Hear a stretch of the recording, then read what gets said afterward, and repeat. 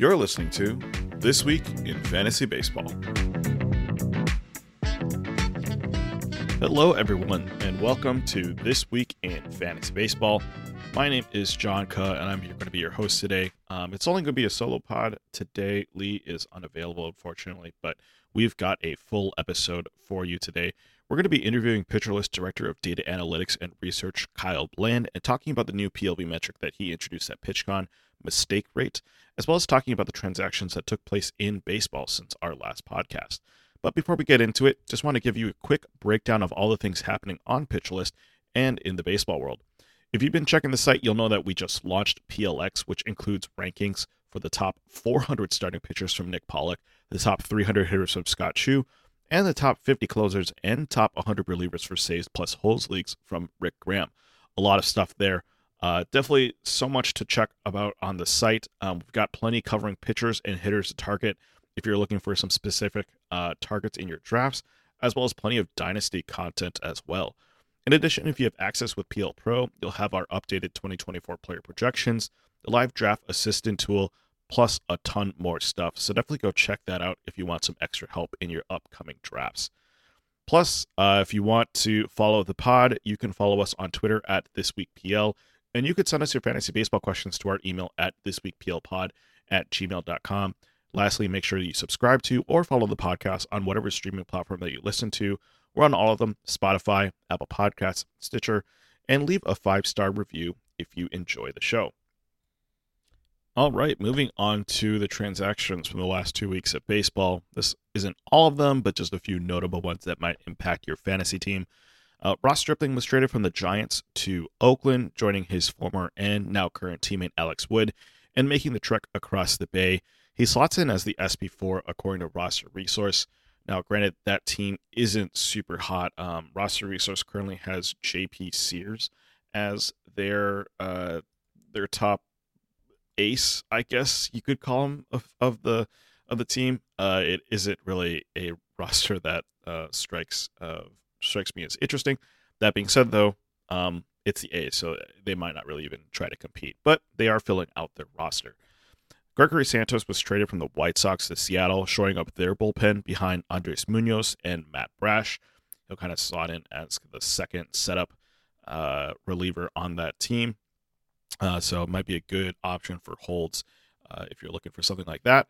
In return, Seattle traded Prelander Berroa and Zach DeLoach. And of those two, Berroa is probably the more interesting name.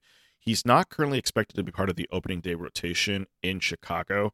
And if you've been following some of what Nick's been talking about in his top 400 list article, as well as some of the conversation during PitchCon, Berroa is actually ranked 105 right now, and that's kind of based on the hope that he will be a starter. He was used as a reliever pretty much in the minors the last year, as well as was participated in a couple games for Seattle last year as a reliever. But some people believe that he has the stuff to be a starter. He has the endurance to do it, and so maybe he's an interesting add to your watch list. Chicago doesn't exactly have the scariest rotation. Chris Flexen is slotted as their number 5 starter.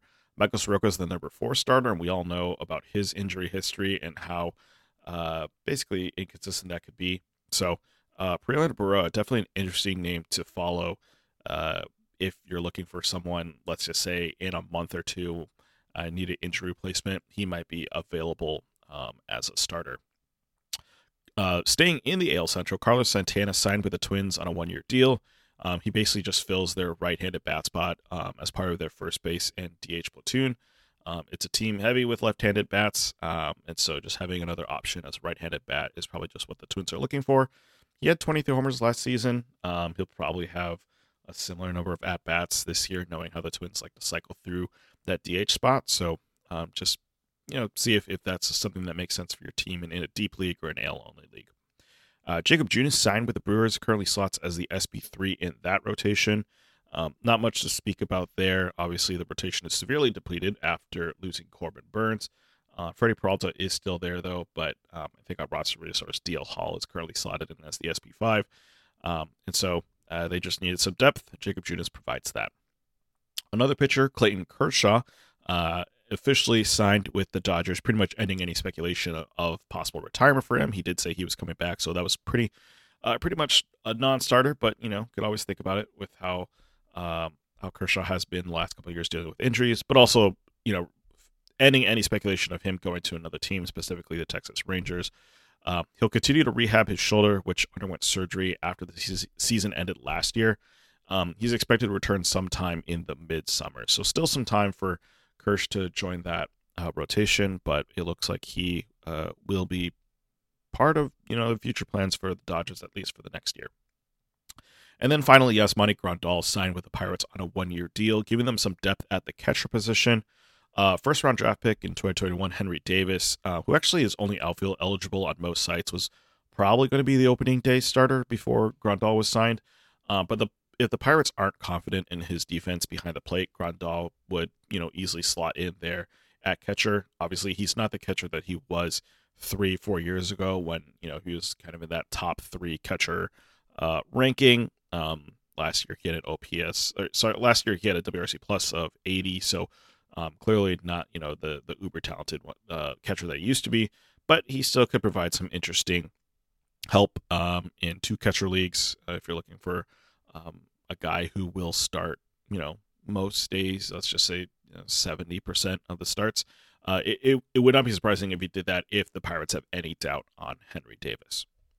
Now, because pitchers and catchers reported this week, we are getting a bunch of news out of training camp, which most of it is bad because if it's news out of training camp, usually it means someone was injured. So some of the news that's come out in the past couple of days, it sounds like Yuri Perez is going to be on an innings limit this season, according to Marlins manager Skip Schumacher. He threw 128 last year before going on IL. Presumably that maybe it would allow him to get to 150, 160. Of course, he's expected to be on the opening day roster, and so we'll see how long the Marlins let him pitch this season. But that is tough to hear for people who are hoping to pick up Yuri. Obviously, those innings are probably going to be really good innings, but it sucks that he's not going to make it up to 180 or 190 innings. Another maybe important news, Kyle Bradish of the Orioles, who had a little bit of a breakout season last year, and a lot of people were hyped about him. Turns out he has a tear in his UCL, which you never love to hear. That being said, though, the Orioles are expected to have him pitch through it, which sounds really scary to me, but it sounds like maybe it's a sprain. It's not the worst deal. It sounds like he's able to pitch through it. So, it definitely hurts his draft stock this season if you can't guarantee that he's going to pitch the entire year with a UCL tear. It's unsure how it's going to affect his mechanics and stuff like that, but obviously pitching in pain is never a good thing. So we'll see what happens with Bradish. But what does that mean? That kind of means that Tyler Wells, Cole Irvin, some of those guys might have a better opportunity to be the number 5 starter. Tyler Wells obviously had a really nice run last season, but then really just fell out of the rotation there. Was sent to AAA, and kind of just was never anything after that. He could be an intriguing option in terms of people from the minors. There's Cade Povich, who had a good season last year in the minors. He might have a shot to push for that final spot. We'll see how that goes with the Orioles rotation. But obviously, it's now a good thing that they were able to trade for Corbin Burns, seeing as Kyle Bradish will be starting the season on IL. In more Orioles pitcher news, I guess it's been a tough couple of days for them. But John Means is also just dealing with a little bit of stuff. He's a month behind because he has an elbow injury, and so he didn't pitch for a good chunk of last season because of Tommy John, and then ended up not pitching in the playoffs at all for the Orioles. And so obviously a lot of hope was that he would, after full offseason rehabbing for Tommy John, he'd be able to go again this season. But it sounds like this elbow injury is affecting his ability to be able to start immediately in spring training. But there might be a shot that he makes the opening day roster and it's not on the IL. But seeing that he's a month behind it is definitely not a good thing. Beyond that, there's not a ton of other news. I guess the big news was Corey Kluber officially retired last season. Shout out to Kluber. Obviously, as a Twins fan, he was a thorn in our side for a couple of years, but he officially retired last week. And looks like the Yankees are bringing him in as a special advisor. Well, it'd been fun if he joined a different AL East team to kind of wrap up that trip through the AL East that he was doing. And then Rob Manfred officially announced that he would be stepping down as commissioner at the end of this term, which would end after the 2028 season. So we've got another few years of Rob Manfred, unfortunately. Well, that wraps up the news and the transactions and the injury report, unfortunately, for the first time this offseason. Obviously, we'll be bringing you even more information as training camp ramps up. Definitely going to need to be doing a bit more recaps as we start moving into the every week schedule. But for now, it's exciting that training camp has started, that spring training is underway, and that we even are able to get some GIFs and some videos of people tracking pitches and pitchers throwing bullpens, stuff like that. So yeah, it definitely feels like baseball season is in full swing now. All right, joining the pod now is PitcherList Director of Data Analytics and Research, Kyle Bland. If you've been following PitcherList at all in the past year, you've definitely seen Kyle's work, whether that's just like tweeted out on Twitter or just the bajillion articles that we've been basically publishing the last year really on PLV and stuff like that. But yeah, he's been integral in developing PLV, creating graphics for hitters and pitchers based on those metrics, and continuing to innovate and provide new ways for us to understand baseball even better. So with all that being said, welcome to the show, Kyle. Hey, thanks for having me on. Happy to be here. Yeah, so obviously the new thing that's been introduced, and you kind of mentioned this at PitchCon, is PLV mistake rate. But before we get into the nitty gritty and, really digging into the data, I just want to ask, how did you get interested in fantasy baseball and maybe ultimately, data and baseball and how those two things work together? Yeah, so I'll start with kind of the data side. I've always leaned on that like more analytical bent of how I think about things. So I've always kind of more or less been a numbers guy. Mm-hmm. So that's kind of always stuck with me. But then how I got into baseball and fantasy baseball, ironically, is I'm a avid hockey player, and a couple guys on my team had a fantasy baseball league that they played in, and they invited me in one year, and I did okay. I think it's a keeper league. Actually, I think its 10th season is coming up, so that's cool. But I think I finished 6th, so middle of the pack. But I am pretty competitive, and so I was like, okay, how can I start to apply how could I be better? How could I work on my process? And then that kind of just became okay, let's take a look at rankings. Okay, let's take a look at different stats and what's more important. And luckily for me, I played in an OBP and quality start league, so that was a little more advanced than your standard 5x5. So I got to get some low hanging fruit as far as understanding guys with good walk rates, or your 3 true outcome guys versus and then quality start guys, it's projecting more for workload rather than if he's elite for 5 innings, I don't really care. Yeah. So yeah, it's kind of hockey got me into baseball, and then baseball got me into, applying myself to it and starting to having more questions, and then trying to answer those questions with numbers and a good positive feedback loop until here we are today with mistake rate and all the other cool stats we're putting out. Yeah, well, that's awesome to hear. I guess sidebar, because I'm a Minnesotan, so hockey's kind of just in my genetics, even though I don't play it. You got a favorite team? Oh yeah, I'm a big Colorado Avalanche fan. Okay. I have been since they moved from Quebec. Yeah. So super stoked that they won the cup a couple seasons ago. My wife's a Golden Knights fan, so they had theirs last year. So we're a house of champions right now. Okay. Yeah, enjoy the husk of Zach Parise on your team, I guess. I know. We're dragging him around so far. Yeah. All right. Well, back to the baseball talk. So again, we're talking about POV mistake rate. So let's just start off the bat. Why is this an important metric that, fantasy managers or just baseball fans should be paying attention to? Yeah, so this is kind of a family of stats that I really like, and that's baseball has like a great vernacular. It has a great like just amount like a variety of words that you use to describe something, and it's very intuitive, and you know immediately what someone's talking about. Like, oh, that pitch was a mistake. That like you see with your eyes, and you're like, oh, you knew he hung that curveball, or that fastball wasn't quite high enough, like that kind of thing. And so I got to talking with Nick about, well, how would we go about looking at that? What's a way that we would consider like, oh, how would we say like, oh, that guy threw a mistake and here's why.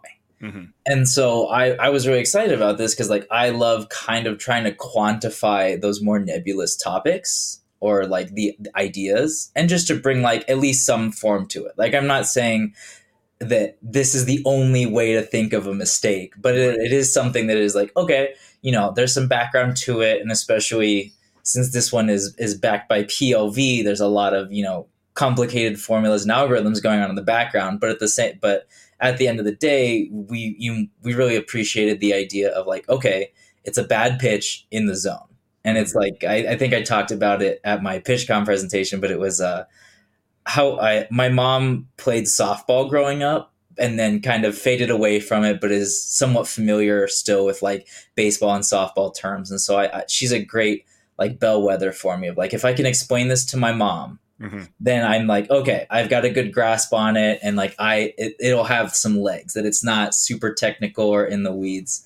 And that's kind of like the philosophical idea behind it. We looked at a bunch of different things as far as, okay, how do we define a mistake? Because that's really what it comes down to. And we looked at things of like, what's called a CSW in the zone, or what's likely to be like, what has a higher barrel rate, or their woba on contact, and this, that, and the other thing. And then it kind of dawned on me that it's just like, well, we already have this PLV metric that we've used for all of this variety of things and ways that we can go with it. And we have what we literally describe as bad pitch. And this is something that Nick and I came up with kind of for the release last year. And so I was like, well, I asked Nick, I'm like, okay, how many pitches across the league would you think are mistakes? And I think he said like 10%. And we did bad pitches. We did basically the formula as is right now, which is a bad pitch in the zone. And it came out to about 8.5%. And I was like, okay, I think perfect. I think this thing's got some legs. And we went and we took a look at it. Yeah. And it's great. And it checks out that what these pitches are they're pitches that tend to be kind of towards the middle of the zone, heart of the zone. And they're likelier to be hits. And it's not just like hit into play, like it's not your kind of pitch to contact guys, that these are ones that are likely to be like actually like productive hits for the hitter kind of thing. So they're definitely things you want to avoid. And one of the ways I like to kind of interpret the mistake rate is it's a good proxy for like how hittable a pitcher is or unhittable. And so like the guys who rate very well by mistake rate kind of fall into two buckets. And I call it a good unhittable and a bad unhittable. And so the good ones are your guys like Spencer Strider of like, yeah, he's just, if he throws a middle fastball, it's going to blow right by you. Or if he kind of hangs a slider, like, yeah, it's just going to break away from you and you're screwed anyway. But then you also have like bad unhittable guys. And those are your guys like your Edward Cabreras, your Michael Kopechs of like, they're unhittable because there are no pitches to hit. Like everything's a ball. It's not in the zone. And so like those guys also technically don't throw mistakes, but it's just because they never even approach the middle of the zone. And then kind of the leader and the poster child of mistake rate, Blake Snell, is kind of interesting because he kind of lives in both of those worlds at once. Of he's got killer stuff, but he also just doesn't throw in the zone ever. He nibbles at the edge with killer stuff. And so like both of those factors combined make him really, really good at avoiding throwing hittable pitches down the middle.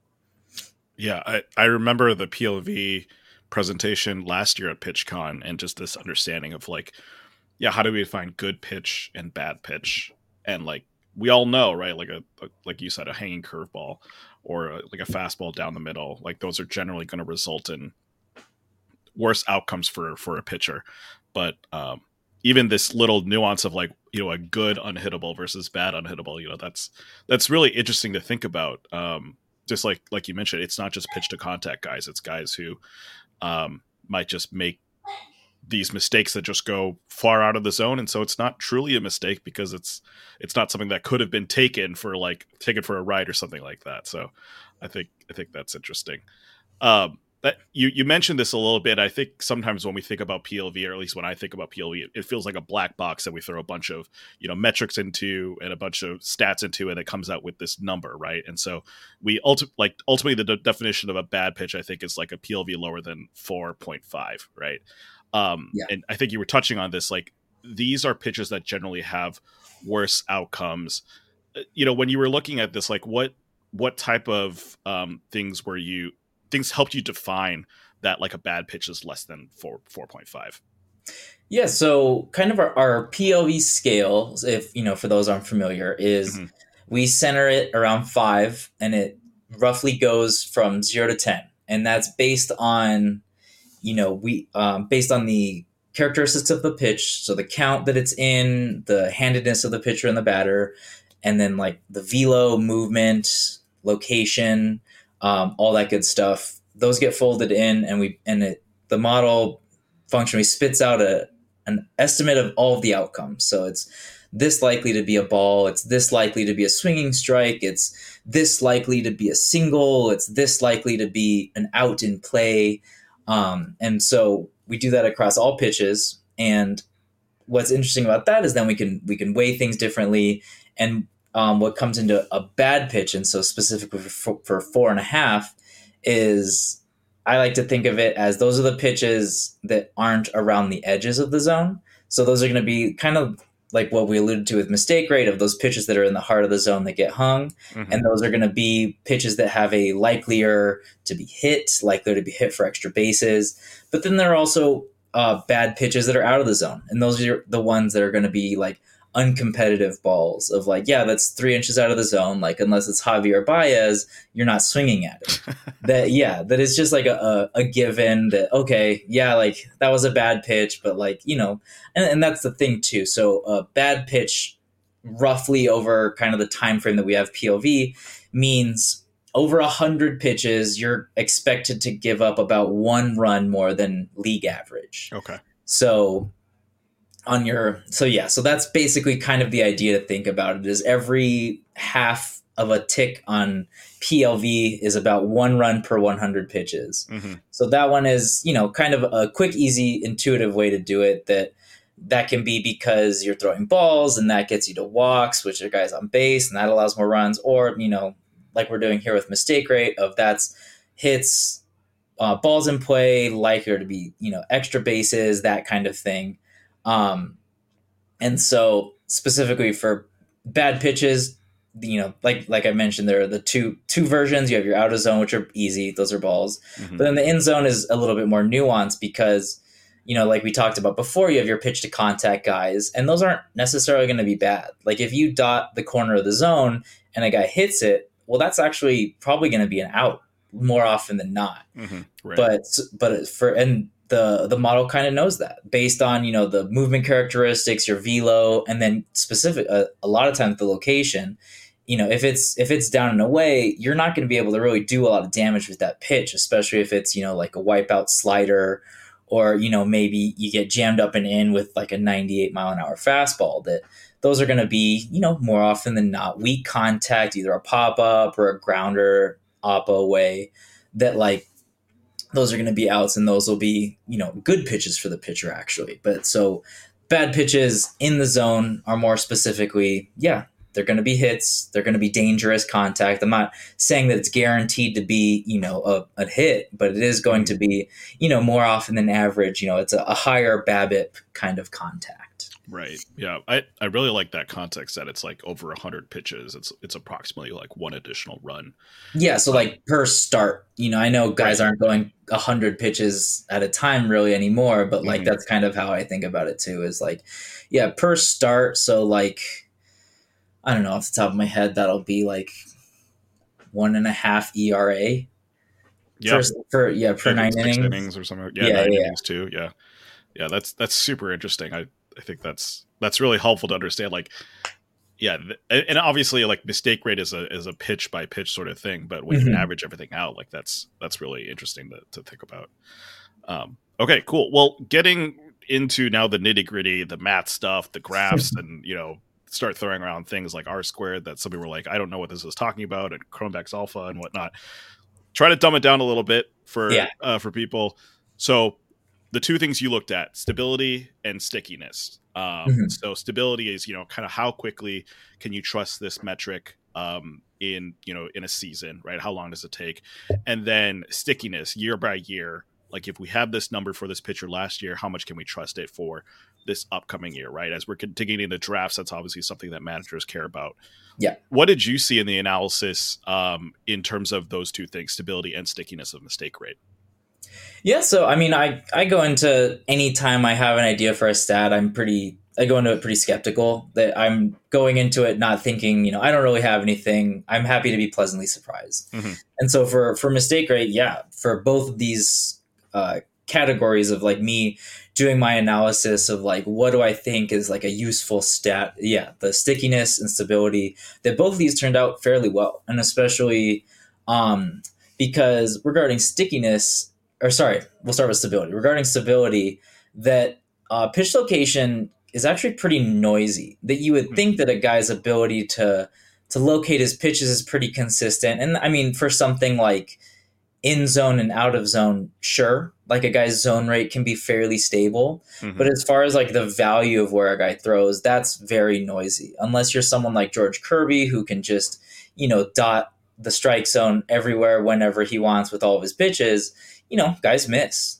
I think I've seen that like the average miss for a pitcher is like 6 to 8 inches or something like that. Hmm. That's Okay. I mean, when the strike zone's 20 inches wide, that's a big chunk. Right. And so that can be pretty noisy. And I know Eno Saris, when he put out on Fangraphs, they have their primers on stuff plus location plus pitching plus, and specifically for location and pitching, they said that it starts to stabilize at about 400 pitches. So that's about 25, 26 innings pitched. And that lines up actually. I did my formula, my process with this, and it came out to about 360 pitches. So yeah, almost 400. And that's roughly on average pitchers threw about 16.6 pitches per inning.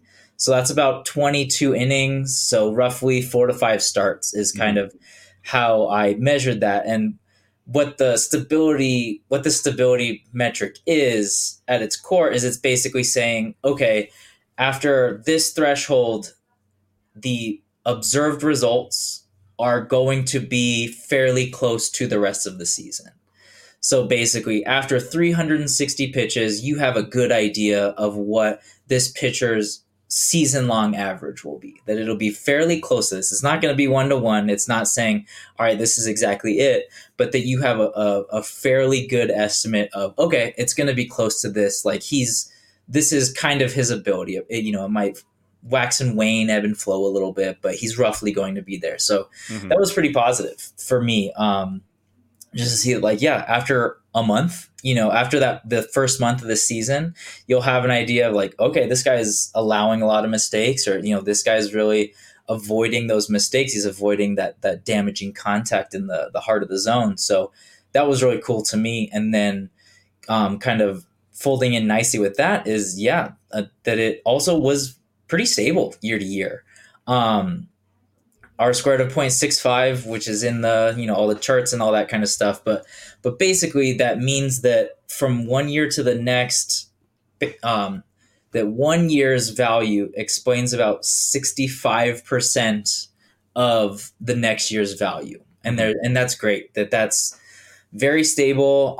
And that can mean, guys can get better, guys can get worse. A lot of guys will stay the same, but that's pretty solid. That lines up. I did some work with Alex Fast for some general stability metrics, and that came out to about like a guy's ground ball to fly ball rate for pitchers. So if you have an idea of like how stable that is, that you have your ground ball pitchers, fly ball pitchers, and those are generally stable across years, across careers. And so that's kind of what I found this to be too. And that's not to say that everyone's going to be like that, especially something like this. If a guy makes a pitch mix change, right, yeah. or something I really want to look into is guys who change teams, because you hear a lot about strategies from the team level of where they like their guys to locate specific pitch types. Nick and a couple of us were talking about just how different teams locate. I've found that the Rays tend to locate their four-seam fastballs lower in the zone, so they might be someone who ironically have a higher mistake rate just because they're throwing more pitches there. But yeah, that's something that these are all kind of factors that go into that other 35%, that other mix of, the variance that you will. And so it's nice that it is pretty internally consistent across seasons and within a season too. That's cool. Yeah. I'm just curious, like, stability and stickiness generally, I think when we look at stats like this, they're kind of two separate things that we look at. But does kind of the stat being more sticky from year to year help the stability in like making that a shorter time frame, or is that something like that's the other 35% that like we learn and that's how that's why it takes a little bit of time for that to be stable? Not necessarily, because there are a lot of things that go into it as far as talent changes can happen. So like I was saying, guys can make changes. So if it's something that's more inherent to a guy like velo, so like stuff is stabilizes very quickly, because basically a guy's velo is what his velo is. But you'll see kind of year to year that it can change, or like things, something like an injury can really affect that. And so if it's prone to kind of large changes, then it'll be maybe a little bit less stable year to year. And so it's like, you're right that they kind of fold into each other nicely. If it's consistent year to year, it'll probably stabilize fairly quickly. But there are times where, one's true and the other's not. Sure. All right. Well, so this is probably the part where managers are wondering, great, I know mistake rate, but that's not a metric in my 5x5 format. What does this tell me about ERA? What does this tell me about WHIP? How does this affect the batted ball metrics, which is kind of the main thing that we look at in terms of pitcher results. So how did you kind of correlate mistake rate to some of these other things that are more, I guess, visible, or things like batted ball metrics or things like that? Yeah, one of the things, it's kind of circular reasoning, because we're basing it off of a metric that says, oh, it's likelier to be a ball in play and a hit. Yeah. But it was just like, okay, how much does this relate to allowing balls in play, and specifically how often does it relate to allowing hits? And so I in the article I post those charts, and you can kind of see I compared it to zone, your zone percentage, because that's more or less a proxy of what we're doing, is we're folding in a little bit more nuance into that zone rate. And so zone rates, it's super noisy as far as batted ball and hit percent, that these are per pitch, not just like per plate appearance or per anything else, just because so that they're on kind of that same thing, because mistake rates per pitch. So just keeping everything on the same playing field. But zone rate was super noisy, almost no relationship. So whether you throw in the zone or not, you can't really make an educated guess on how many hits you'll allow. And what this allowed was, for batted balls, the R squared was 0.3 better. So that's a pretty significant increase in how related those metrics are. So mistake rate to your batted ball rate, Mm-hmm. the amount of pitches that become batted balls for a pitcher. And so that was really cool to see, just like, okay, this is kind of a useful tool at the very start. And again, this has no context of who the hitter is, what the defense is behind you, what park you're in. This is literally just saying, based on this pitch, we think you'll allow a hit or a batted ball here. Mm-hmm. And then, yeah, to go even kind of a step deeper, I looked at the hit percentage, hits per pitch, and yeah, that showed also a very large, at least to me. I know R squared of 0.28 isn't that impressive, but again, if you can tell me you have a fairly educated guess on how many hits a guy will allow just based on the pitches he throws, that's pretty cool. There's a lot of randomness, batted ball luck in hit percent in hits, so like to be able to kind of cut through that a little bit, and especially for something that's, like we mentioned earlier, very stable, that stabilizes a lot quicker, so you can have an idea of how hittable a guy is, versus something like his actual hit rate will take Mm-hmm. maybe a whole season to stabilize, versus this can be done in 4 to 5 starts to get an educated view on it. And so for fantasy managers, because yeah, that's what we're here for. Yeah, that this is going to be a great, like, we know that walk rate is pretty stable and stabilizes pretty quickly. So if you can fold in something like, okay, well, here's his mistake rate, and he's got, above like a worse than average mistake rate, and he's got a high walk rate. I mean, that's a terrible combination. This guy's going to tank your whip, Right. versus something like the Blake Snell of last season. He's got an elite mistake rate, Mm-hmm. but he's got a high walk rate. But I think he can still walk that tightrope of maybe he'll have a lower whip. That, like, okay, well, yeah, he's gonna get his walks in, but Mm-hmm. he's probably not gonna allow as many hits as you'd think. So this can kind of help you see those guys who may seem more wild based on their walk rates, that, okay, well, there's maybe a method to their madness. And Right. then yeah, and then of course, if you get vice versa, if you have a guy with a low mistake rate, but then sorry, a below average mistake rate, but with a low walk rate, like, okay, that's your pitch to contact guys. Mm-hmm. They're like, okay, they're, it's not going to be a great whip, but like it'll be, probably worse than you'd expect just based on their walks. And then yeah, so it's a kind of a great proxy for the hits, because I know that hits are very noisy stat. So now you kind of have a better educated guess at something that you can use in season in a shorter amount of time to be like, okay, do I trust, like, is this whip representative of who this pitcher is? Yes or no? Mm-hmm. And then another interesting way that I'm kind of delving into now, and that's probably going to be more in season analysis for me, is how this affects hitters.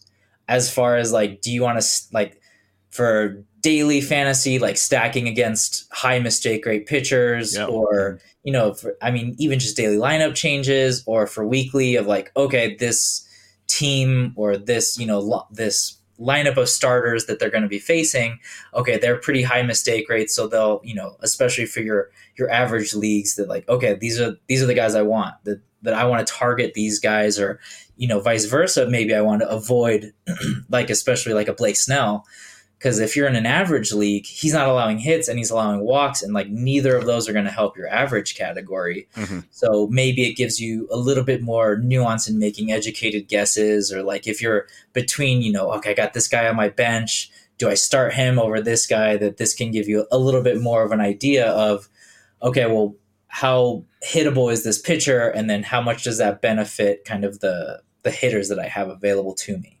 Right. Yeah. I'm even thinking on like the pitching side, if you're trying to pick between, a couple streamers, and, usually you're not picking a streamer to necessarily like, really dramatically decrease your whip, but you'll take it if you can. Yeah. And so just even thinking like you're picking between two guys who have, very similar matchups, but one guy just is more hittable because he makes more mistakes.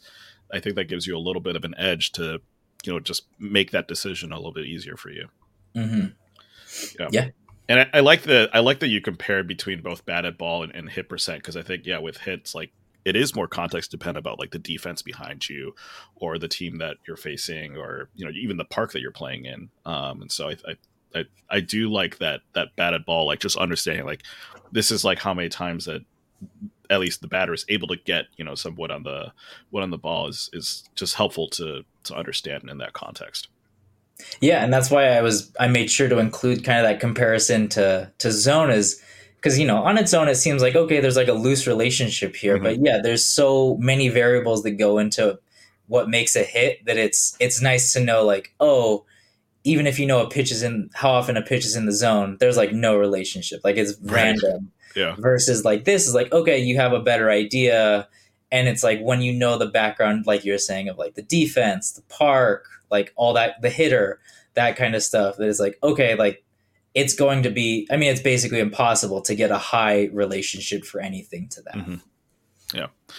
All right, so we've alluded to a little bit in terms of just like leaderboards, and that's the stuff we love to look at. It's like who's good at this, who's bad at this, and the poster board you mentioned, Blake Snell, mistake rate of 3.2%, which is a full point lower than the next highest pitcher in Yuri Perez. But just kind of looking at this leaderboard that you were able to put together, um, were there a couple guys that stood out to you that you felt a little bit better about them coming into this draft season after looking at their mistake rate? Obviously it's not like a tell-all sort of stat, but it is helpful to give some context.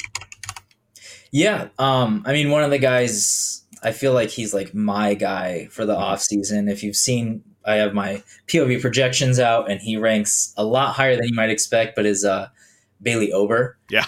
I saw that name. Yep. Yeah, that he's top 12 pitcher by mistake rate.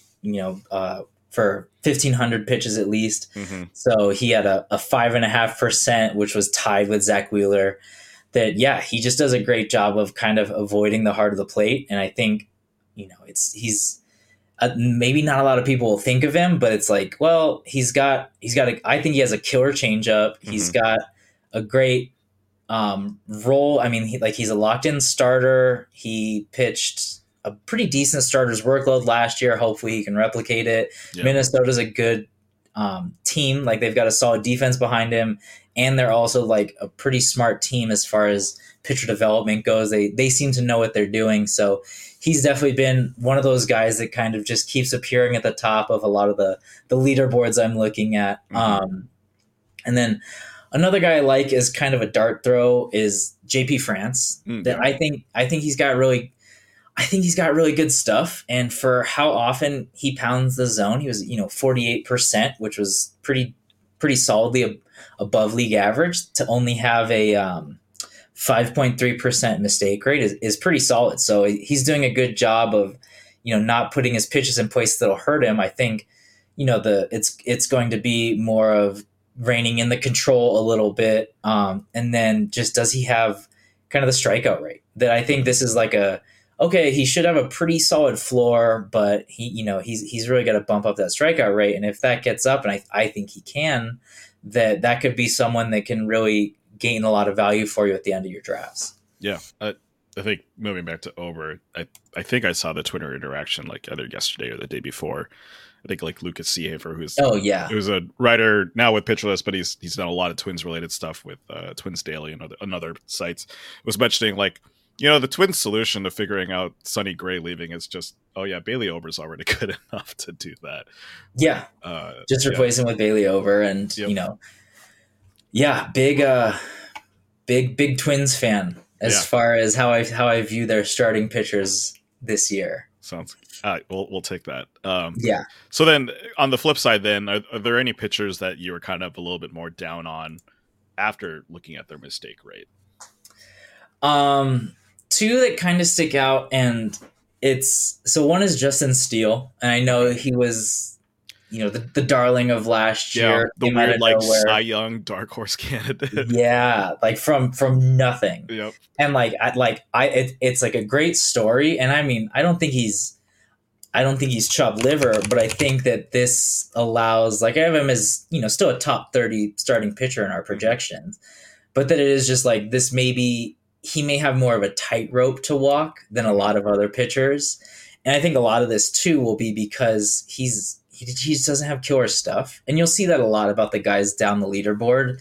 Is like, yeah, if you can throw gas or get, 20-inch matte brash movement on your slider, Mm-hmm. it doesn't really matter that much if it's in the heart of the plate or not. But like for some of these guys who are like averaging 91, 92 on their fastball, or have a little bit tighter of a curve or slider than you'd hope, that they just don't have kind of that margin for error that nastier stuff will get you. And Steele's kind of one of those guys. It's not to say that I don't think he can do it, but it's just that like I'm a little hesitant to fully buy into last season. I'm sure I'm not the only person that's Right. not fully bought into Cy Young candidate Justin Steele, but that it is like he does a good job of limiting walks. He's decent at strikeout rate, but that he might get hit around every once in a while. Yeah.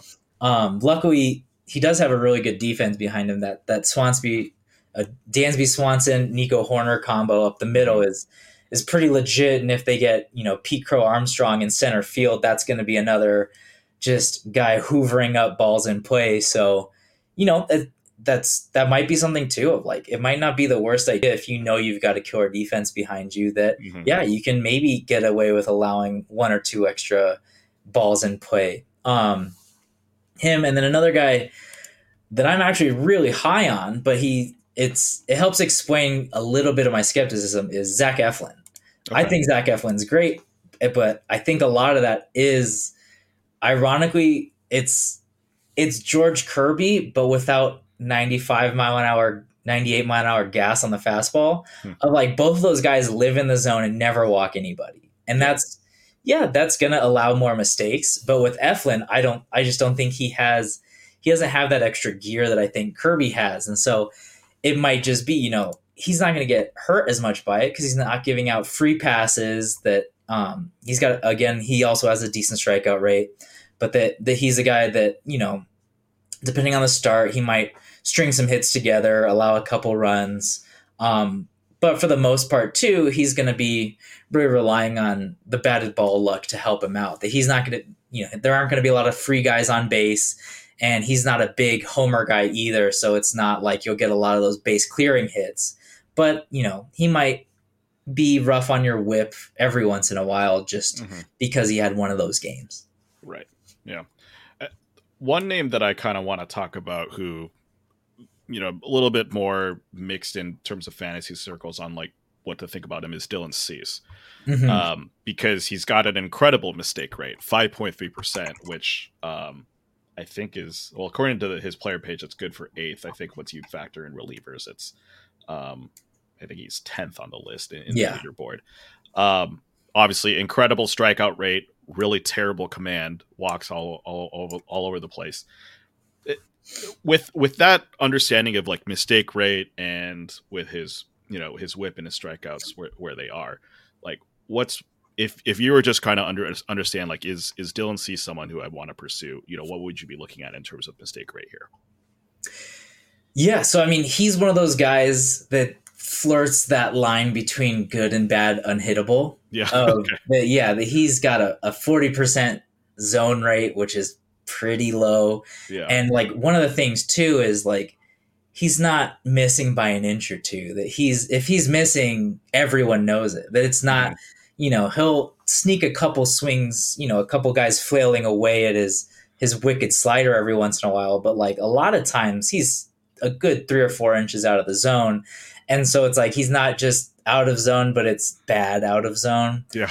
And so that's tough. So he's going to be, that he's like he's a poor man's Blake Snell. And I'm, probably not the first person to describe him that way, but like, I think that's one of the problems is Blake Snell really does just thread that needle as far as he just is so committed to not throwing in the zone like at all, and has the stuff that but also doesn't miss that far outside of the zone that it can work for him, versus I think Cease is kind of a notch below that on both levels. Of his misses are a little bit bigger and his stuff isn't like, I don't know that he quite has the repertoire that Snell does to be able to, get some swings from those out of zone pitches.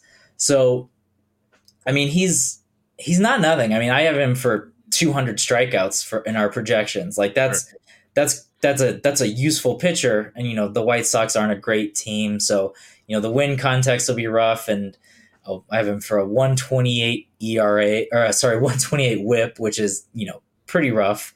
Yeah. Um, but it is Still just better like than last year. it's better than last year, but and like a low fours ERA. So he's Yeah. the kind of guy that if you're like you could talk me into, if you have some like real rock solid guys at the top, like if you drafted like a Logan Webb, like I think he would be a great pairing with a Logan Webb, as far as like, okay, I got my innings, I got good solid ratios that I can really bank on. Like, okay, Dylan Cease is now kind of a guy that will help me capitalize on those strengths and weaknesses that I think he'll get you great strikeouts. He'll allow his walks, and those will lead to those real blow up starts. But like at the same time, he's also like not the most hittable. So he might, he's high variance and low variance at the same time. So Sure. it's kind of an interesting thing. But yeah, I think he's a guy that the mistake rate means he's not quite as bad as that walk rate makes you think he will be. That he's definitely someone that if you have a plan for it, that he can really help your team. He can kind of paper over maybe some of those weaknesses if you drafted a more like stable high floor rotation rather than like a Tyler Glasnow early kind of thing. Right. So I think what I'm hearing is like, for pitchers in the vein of, Cease and Snell, like the mistake rate gives context to the high whip. Yeah. In how it impacts ERA, essentially. Maybe not how it necessarily impacts ERA, but it's like it gives you a little bit more understanding. Like, yes, he might walk a lot of guys, but it might not always result in poor outcomes for when he does walk a bunch of people. Yeah, and something to keep in mind too with these like low mistake rate but low zone guys is if you're in something like a league that rewards innings in any ways, like quality starts or just straight innings pitched, that those lower zone rates are going to be less efficient. So they're going to throw more pitches, and so even if they have a lower mistake rate, they're going to have kind of more pitches per inning. And so like that mistake rate will actually kind of get bumped up a little bit. Sure. Yeah. So that's kind of something to keep in mind, since they're less efficient, more pitches and fewer innings. Those mistakes will be also across fewer innings. So yeah, kind of that whip will kind of bump up a little bit along with them. So it's not quite as obvious. And that's why on the leaderboard, like of course I sorted it by just raw mistake rate, but something that is, I think, useful context is mistakes per zone. So like when you're throwing in the zone, how often are those mistakes? And so he actually gets kicked down the list quite a bit just because he throws in the zone so rarely, versus a guy like Blake Snell is also number one with a bullet by even that even though he never throws in the zone, he just throws so few mistakes that it doesn't even matter. Yeah. So that's just something to keep in mind, that it's, these inefficient guys will have more opportunities for those mistakes. Yeah. All right. Well, Kyle, really appreciate you coming on the podcast, talking about this mistake rate and just how, even the nitty gritty stuff, but also how this helps managers. So really appreciate it. If people want to follow you on social media, what's the handle? And then is there anything new that you've got coming out for PL in the next couple of weeks? Yeah, so my handle pretty much everywhere is at Blandalytics, so like analytics, but with my last name Bland at the front of it. I have an article on strike minus ideal contact rate that'll be coming out shortly. That's a really fun one that we're excited about, that I talked about at PitchCon. I have another kind of article in the works that is a more explainable decision value metric. So we have our fancy hitter decision value that uses all of the PLV stats. And, like we were talking about earlier, like there's a lot of complex formulas and interactions behind the scene, but I'm trying to take kind of the idea of like a zone minus out of zone swing rate and see like, okay, can we apply a little bit more thought and nuance to that to make like a holistic decision value that is more useful. And so I have that work's coming out, and that should hopefully be out pretty shortly too. But yeah, we've got a lot of cool stuff, a lot of guys behind the scenes now that, especially now that we have all of these stats on the site. Yeah. That, yeah, I'm just excited. You know, here's the sandbox of PLV and all of our stats, and now everyone can play with it. Yeah, well, it's definitely been cool seeing PLV in this past year being used, and yeah, definitely looking forward to even more growth in that area in this new season. So, yeah, thanks for coming on. Yeah, thanks again, John. All right, and that wraps up our episode for today. Again, you can find us at This Week PL on Twitter, or send us your comments and questions at thisweekplpod@gmail.com. You can find myself on Twitter at TheJohnK, and you can find Lee at Regicidal. If you haven't done so already, please subscribe to the Pitcher List podcast feed on Apple Podcasts, Spotify, or wherever else you listen to your podcasts. If you've been tracking the feed, you'll notice that we've added a couple new shows. We've got The Craft, which is a podcast with Nick Pollock and Eno Saris. We've got Fantasy Feud, which features Sarah Sanchez and Shelly Bergerstraight. And then we also have Take Me Into the Ball Game with Ellen Adair and Eric Guild. So, yeah, definitely check out all the new podcasts that are joining the feed, as well as all the other podcasts on the feed. We're definitely ramping up our episodes here with draft season well underway. So definitely check all the pods out for just all the good information that you can get from Pitcher List. Please, again, leave a 5-star review if you enjoy the show or just enjoy any of the shows on the Pitcher List Fantasy Baseball feed. Lastly, you can also sign up for Pitcher List Plus. By doing so, you could join us at the Pitcher List Discord, get advice from all the fantasy experts and writers over there. And if you join Pitcher List Premium, you'll also get access to the PLV projections and just a lot of good database information there that can help you in your drafts. That's all for this week. We'll be back in 2 weeks with another episode of This Week in Fantasy Baseball. For Lee, I'm John, and we'll see you in the next one. Later, everyone.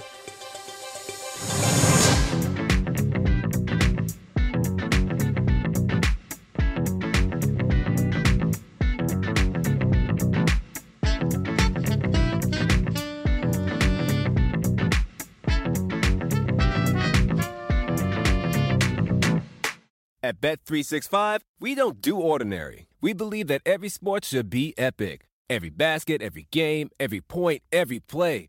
From the moments that are legendary to the ones that fly under the radar. Whether it's a three-pointer at the buzzer to tie the game or a player that goes 2 for 2 at the foul line. Whatever the sport, whatever the moment. It's never ordinary at Bet365. 21 plus only. Must be present in Virginia. If you or someone you know has a gambling problem and wants help, call 1-800-GAMBLER. Terms and conditions apply.